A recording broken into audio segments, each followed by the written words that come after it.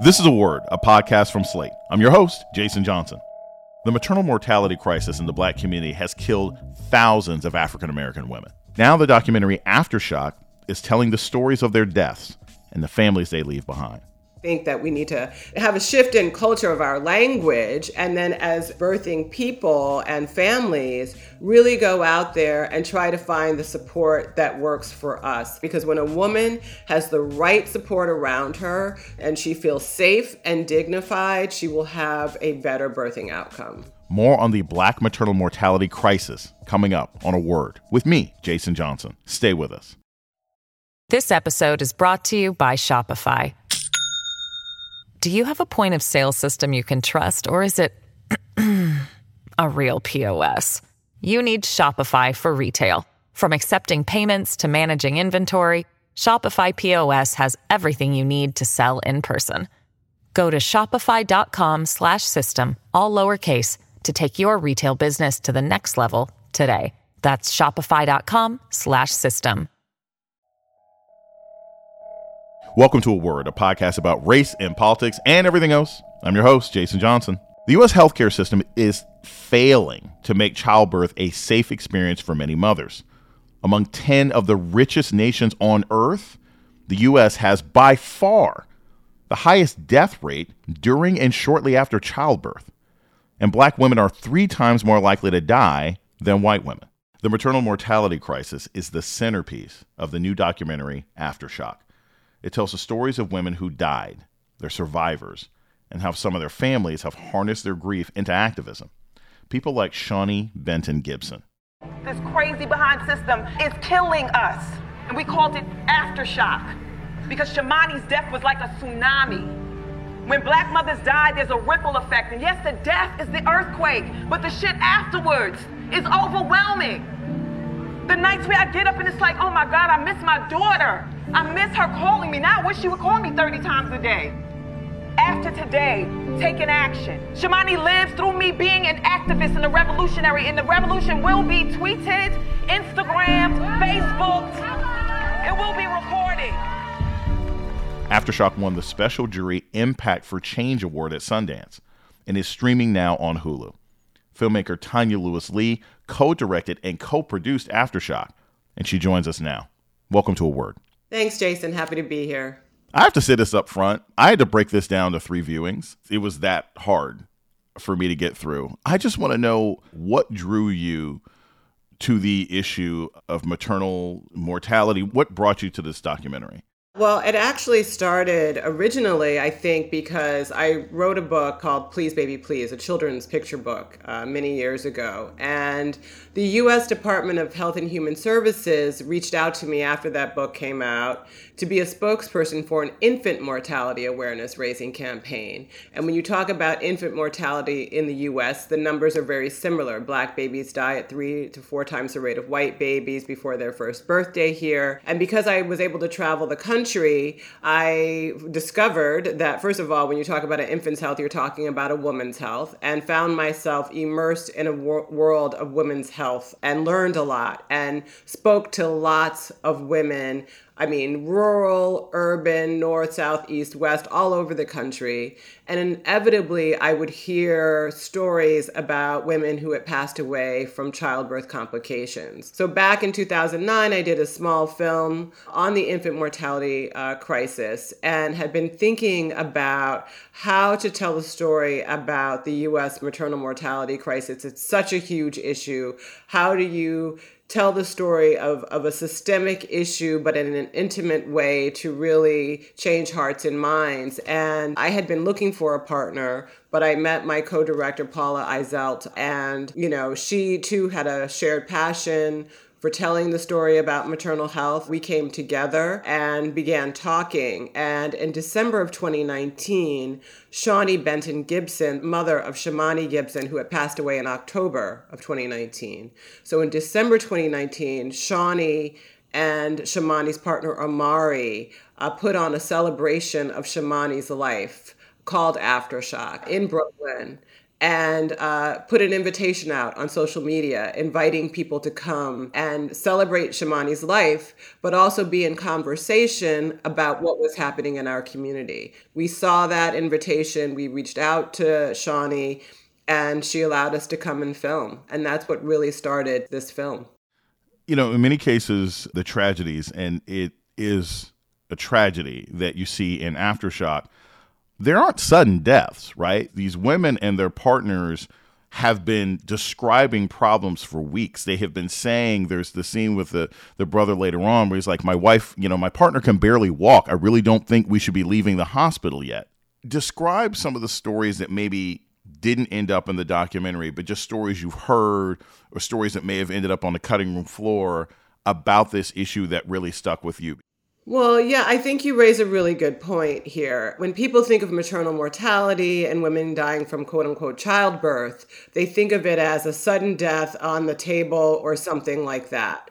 Unfortunately, many of these deaths happen postpartum. And I'll just use from the film, though, Amber Rose Isaac, who had HELLP syndrome. And your point is so well taken because these women were going looking for help. It's not like they were suffering somewhere, didn't know what was going on, but they reached out for help. Amber was not feeling well. She was tired. She was sort of towards the end of her pregnancy, but feeling really tired, like she really needed rest, and was expressing symptoms of HELLP syndrome. But her doctor was missing it in the records. If the doctor had looked at her records, which we saw, you see that her platelet levels are dropping. That is a condition that women get sometimes from pregnancy, but can be treated. And if it's treated, most women don't die from HELLP syndrome. That case to me is particularly just so tragic and devastating because it didn't have to be. And I think, in many of the stories that we hear of women who have had, the babies are born, they're in the hospital, they're complaining of not really feeling right, not really feeling 100%. And the people who they are seeking help from dismiss them and say, oh, you just had a baby, you're tired, you're not supposed to feel, great, just rest, we'll get to you. And ultimately, it's too late. And it happens time and time and time again. The thing that really struck me about Aftershock is that it focuses on the men who are left behind. And we're going to play a clip right now where we're going to hear from a support group of Black men talking about having lost their wives or partners in childbirth.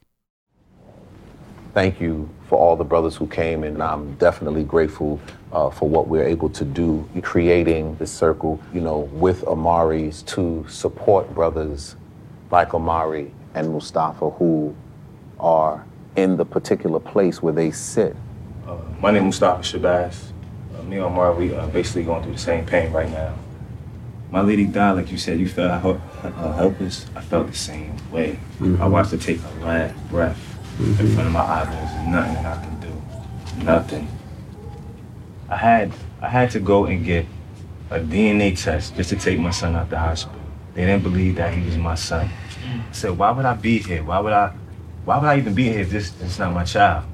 I just don't think they care. Why did it strike you as important to make men the focus of this story, even if the men's lives are centering the women who are gone?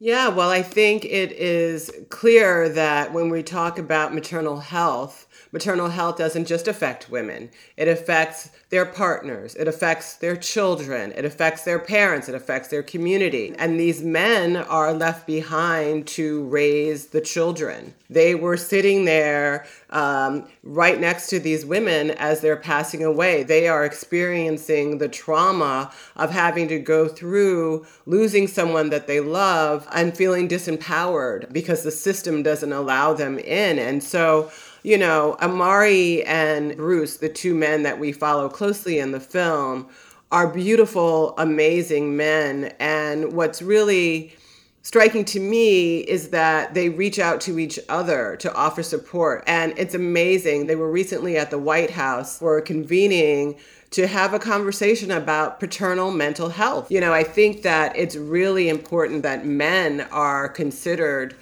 in this process as well, and not forgotten, when we talk about maternal health as well. And the other thing I'll just say too with Omari and Bruce is that, like, you do see Shamani and Amber come through them. You see the love that they had for them and the love they have for community, because they really are trying to make the situation better for other people so they don't have to endure what they did.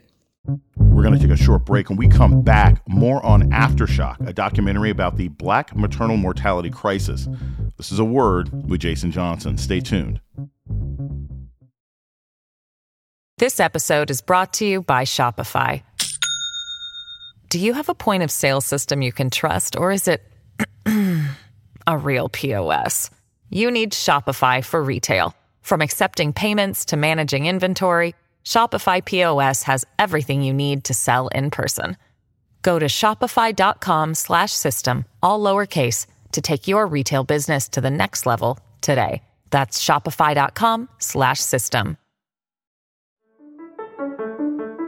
This is Jason Johnson, host of A Word, Slate's podcast about race and politics and everything else. I want to take a moment to welcome our new listeners. If you've discovered A Word and like what you hear, please subscribe, rate, and review wherever you listen to podcasts. And let us know what you think by writing us at aword@slate.com. Thank you. You're listening to A Word with Jason Johnson. Today, we're talking with Tanya Lewis-Lee. She's one of the filmmakers behind the award-winning documentary Aftershock, which focuses on the Black maternal mortality crisis. Let's talk a little bit about just sort of the healthcare system and how it contributes to this crisis. In the film, Helena Grant, who's the director of midwifery at Brooklyn's Woodhull Medical Center, offers a history lesson about the racist roots of childbirth practices and the OBGYN care in the United States. Let's play a clip. Black women have been experimented on to perfect the profession of gynecology. The United States had a population of enslaved peoples that they could do what they wanted to, when they wanted to, how they wanted to do it. As a woman, your worth is about what your womb can produce from my plantation. Black women are having so many children, they're getting fistulas. Enter J. Marion Sims. He's considered the father of gynecology, who decides that he's gonna figure out how to fix this. He's fixing it so she can go back and have more children, so that she as a commodity continues to be useful for her slave master. And he cut them open however many times. And then there were modules written about the things that were done to them, saying, well, they don't feel pain. But the woman is literally screaming. What are some of the systematic racist things that are still occurring specifically within our healthcare system and OBGYNs, and how are those affecting Black women? Well, one of the things is that, unfortunately, the most vulnerable population, Black women, poor women, tend to be treated by the least experienced healthcare providers. That's the way our system is set up. You know, people have to learn somehow. Historically, as Helena talks about in the film, there was a population of enslaved people initially that were experimented on for medical practice reasons. And then when we go into the system, because we don't have the resources, we continue to be those that are practiced on. And the system is set up that way. And so you see that those that need the most care don't get the most care. I also think it's really important in this conversation about maternal mortality to talk about midwifery. As you said, Helena is a midwife, but midwives have been eradicated from women's health care in the United States. Every other nation, industrialized nation in the world, has midwifery care integrated into women's health care, and they have better outcomes. And that is based on a racist premise where the modern medicine wanted to, first of all, take the economy of birthing from Black women and put it into the hands of white doctors, put us all into hospitals, and we lost something there. And so I liken it to farm to table. I think we need to go back a little bit. There's an over-medicalized way of looking at birth, right? Women are not sick when we are pregnant. We are typically very healthy. And so birthing should not be treated as a pathology. And we sometimes do too much We intervene too quickly, too soon, and yet after the baby is born, there is too little, too late kind of care. And that kind of systemic setup is really detrimental to us as Black women. Part of the racism, the sort of overall systematic racism in America that plays a role that's very clear in Aftershock is insurance issues, financial issues, and access issues. So what were your experiences with doctors and insurers when you were talking to them about this problem? I'll say that there are some doctors out there really who know there's a problem and know they have a role in the situation to make it better. The data doesn't lie. The narrative that this is all the fault of Black women doesn't hold anymore. And so they are beginning to understand that they do have a role to play and there is something that they can do. Now, on the other hand, there are some doctors who still believe that, the paternalistic system should be the way it is, that women don't really know any better, and they don't really necessarily like the idea of people coming in and having to work with midwives and nurses. But I do think that in general right now, and after, with Aftershock being out there, we've heard from a lot of hospitals, insurance companies that want to use the film as a tool for a conversation to think about how they can improve their outcomes. So I'm optimistic. There are individuals out there that will continue to be resistant, but I do think that there is an overall understanding that they need to do something. It's fitting that we're doing this. It's just a couple of weeks ago that Serena Williams announced that she is retiring from tennis, right? And retiring as one of the greatest athletes in the world. And her name comes up in this documentary because you have one of the women mentioned. She's like, look, Serena Williams is the greatest athlete of all time. She's filthy rich. She has a supportive husband who's also filthy rich, and she almost died during childbirth. What are some strategies that people can engage in to help them through this process if they aren't rich and they aren't famous? They aren't necessarily even in a metropolitan area that allows them access to maybe more creative or innovative or intimate ways of giving birth. I think that's the point. And Felicia in the film who mentioned Serena, that's who you're talking about, actually was like, I'm not sure I want to give birth in a hospital with a doctor. I need to see what other options there are out here for me. And so she went looking. She was lucky that she was able to find an amazing birthing center. The people that she wanted to have around her support her. She had a doula as well, and was able to have the kind of birth she wanted to have. And I say that because I do think that as women, we need to remember that no doctor actually is delivering any baby. They're assisting a woman who's birthing, right? So I think that we need to have a shift in culture of our language, and then as birthing people and families, really go out there and try to find the support that works for us. Because when a woman has the right support around her and she feels safe and dignified, she will have a better birthing outcome. We're going to take a short break. When we come back, more about the documentary Aftershock. This is A Word with Jason Johnson. Stay tuned.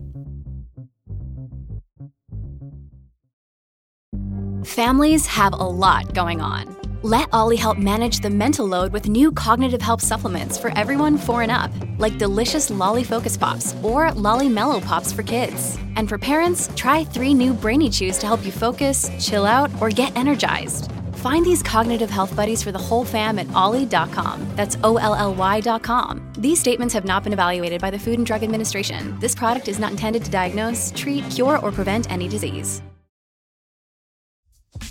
You're listening to A Word with Jason Johnson.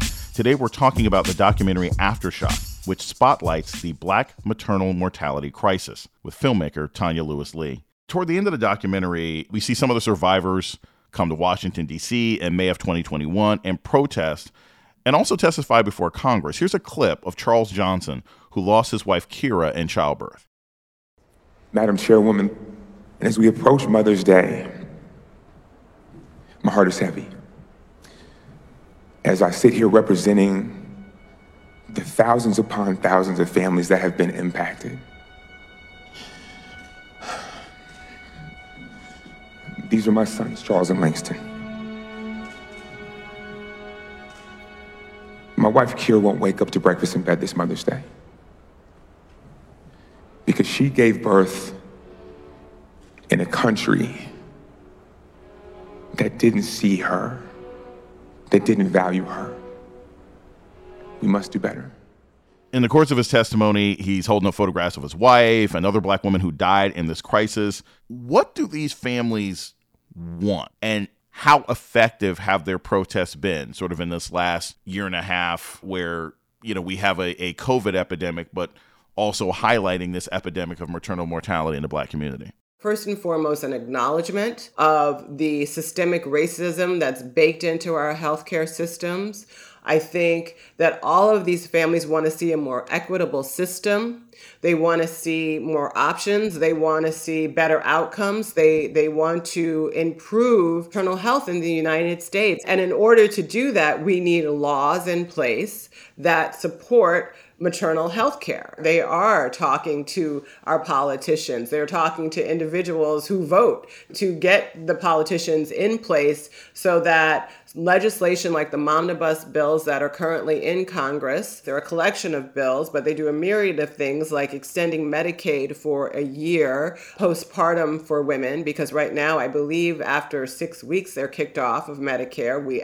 As we say, these deaths happen mostly postpartum, so women need to be covered. Any kind of political or legislative change really happens from the people. It's a people up. And that's why they're protesting. That's why they're showing up out there in the streets, reminding people of the names of the people who've passed away, that they are people, not numbers, and that things need to change. I think they want to see more midwifery care in this country. We want to see more Black midwives, more Black nurses. So they're all there working hard and trying to improve outcomes for all of us. Bruce McIntyre, partner of Amber Isaac, is suing the hospital system that's responsible for what happened to his partner. How many of the families that you encountered in sort of putting Aftershock together were pursuing legal action? My understanding of the ones that I know, that they are sort of still waiting their days in court, but there are challenges to that. I believe from listening to Shani and Amari, for their situation, if they did not file I want to say within 3 months, or maybe it's even a year, there's a statute of limitations to bring a lawsuit. But I think they are trying to work through that, which is hard. I mean, you've just lost someone, you're going through your grief, and if you don't file, you've lost your opportunity. So things like that need to be adjusted and changed. But I do think most of them are looking for some accountability, basically. And that's what the lawsuit is. It's about demanding accountability for what happened to their loved one. For folks who are listening now, you have to watch Aftershock. It's available on Hulu. It may take a couple sittings. There will be moments that you cry or that you want to cry. You may have to stop and come back, but it is a worthwhile, really sort of soul-altering documentary to watch. But after somebody sees this documentary, what kind of things should people do? What do you want people to do after seeing this? Yes, thank you for that. And look, it is hard subject matter, but I do hope people come away from the film feeling inspired, feeling empowered. When I watch the work of Bruce and Amari and Shani, I'm inspired with their ability to turn their grief into truly positive action. Bruce is working to bring a birthing center to the Bronx. He's worked on legislation. As I mentioned, he was at the White House recently. Amari and Shani have the ARIA Foundation.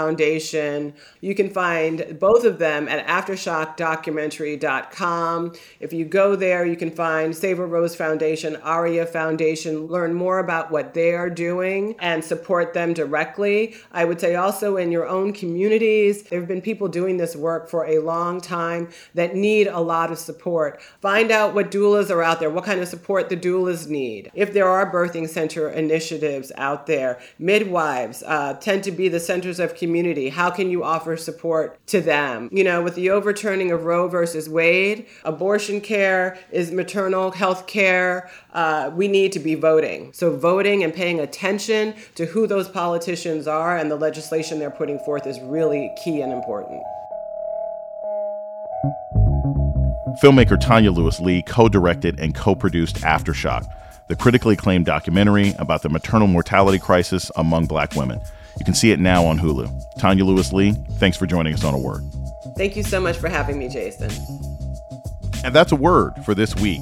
The show's email is aword@slate.com. This episode was produced by Christy Taiwo Makanjula. Alicia Montgomery is the Vice President of Audio at Slate. Our theme music was produced by Don Will. I'm Jason Johnson. Tune in next week for Word. This is the story of the one. As a maintenance engineer, he hears things differently.